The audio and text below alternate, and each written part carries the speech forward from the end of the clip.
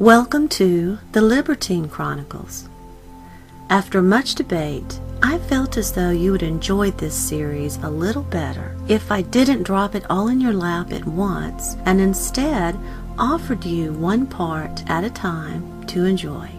And here, in part 1, we're going to look more closely at something that's a hot topic: how to intentionally manifest. After all, what is more liberating than beginning to actively and intentionally direct the world you experience? And so, to me, this is a fine place to start. But before we do, I would like to take a moment and try to wipe away a little smudge of a thought that persists through many schools of thought and many belief systems. But remember, just because it's a popular thought doesn't mean that it's true. And as some wise person once said, even if only one man knows the truth, it is still the truth. And so I would like to offer you this thought for your consideration.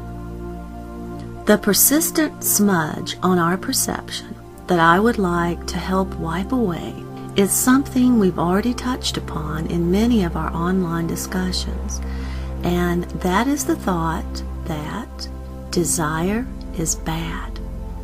Now that's a popular thought, isn't it? Many religions and schools of thought actively try to impress upon you the idea that it is more enlightened or holy to not desire. But they have missed the mark, because it is not bad to desire. In fact, desire is the seed of creation. If you did not desire in one way or another, you would not have experiences and be living this life. To desire is not bad. To need is bad. That's your culprit. Need, not desire. It's a subtle difference, but a huge one, and it's why all the schools of thought and religions around have interpreted this point incorrectly. They don't see the difference between desire and need, because there is nothing noble or holy about apathy or lack of desire. There is nothing noble or holy about living in poverty. Rather, it is the reduction of distraction that might superficially imitate poverty that can sometimes lead to our ability to see a little higher or more clearly.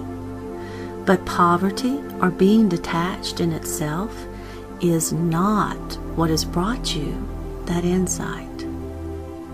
But in our blindness, we misinterpret what we see, and we think apathy or detachment is good.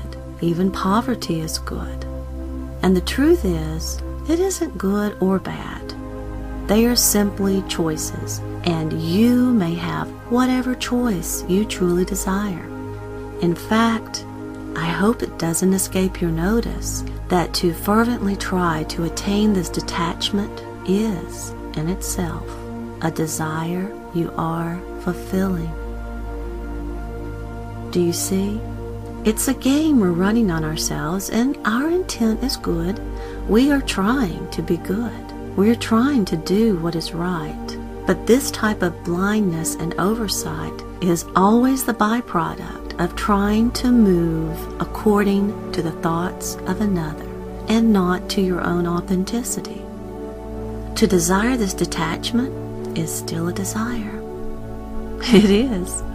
Just like to sit passively is also a choice. I'm afraid creators like yourself cannot help but be engaged, because if they truly choose to not be engaged, then everything ceases to be. So, until you see that happen, know that you are making choices, even if that choice is to be passive. And to aspire to become detached is, in itself, a fulfillment of a desire for detachment. You can pretend for a while, but in the end, you'll have to see it for what it is. Just a game you're running on yourself for a while, and that's fine. But to be passive and to be here is not possible. And seeking detachment is the activation of a desire. It's ironic and overlooked, but it's true, and it's something we all need to consider, because these are popular thoughts. But I hope you see, being popular doesn't mean it's the truth. I mean, at one time, the thought that the world was flat or that the sun traveled around the earth was prevailing thoughts. And to disagree with that was seen as heresy and was punishable by death. So it was quite seriously taken, quite seriously agreed upon. But eventually it was found to be incorrect, just as the thought that desire is bad is also to be uncovered as a mistaken thought. Need is the one we're after. So that is why I hope it's good news to you to hear that desire is not bad. Rather, need is the culprit. So, how can we tell these two apart? Well, it's actually very easy. To desire something is simply to identify something that you would like, something you would prefer, something you would enjoy. But to need something is always born out of a deficit, a lack, a hunger, a craving. To need creates an imbalance. It's trying to fill something, a lack, an empty spot, with something that usually cannot really do the job. On the other hand, to desire simply expands your experience. It brings variety and interest into your world, but it's not a craving. That is a need. To desire is fine, encouraged. It is the seeds of your creation. But to need something creates a deficit in you, an imbalance. It pulls you off center, and so they're easy to tell apart. Need is born of a deficit, an imbalance. You don't feel good when you don't have it. Desire, however, expands and enriches, and you can add anything you desire to your life. Need, being a deficit, weakens you. Desire expands. It's a subtle but profound difference that I hope you can make. I mean, there is absolutely no reason to sit there and watch the world go by. Call any of it over to you that you would like to experience, and if you don't have a conflicting thought, it will come. It must. And you can enjoy it. You're supposed to enjoy it. That's why we create, for the joy of knowing ourselves more fully. So, desire away. In fact, it was your desire to know yourself more fully that landed you here experiencing this dimension. So I hope you can try and lay aside this well-perpetuated notion that it's somehow holy or more enlightened to sit there with a glazed look over our eyes, apathetic to our surroundings or circumstances. That isn't holy.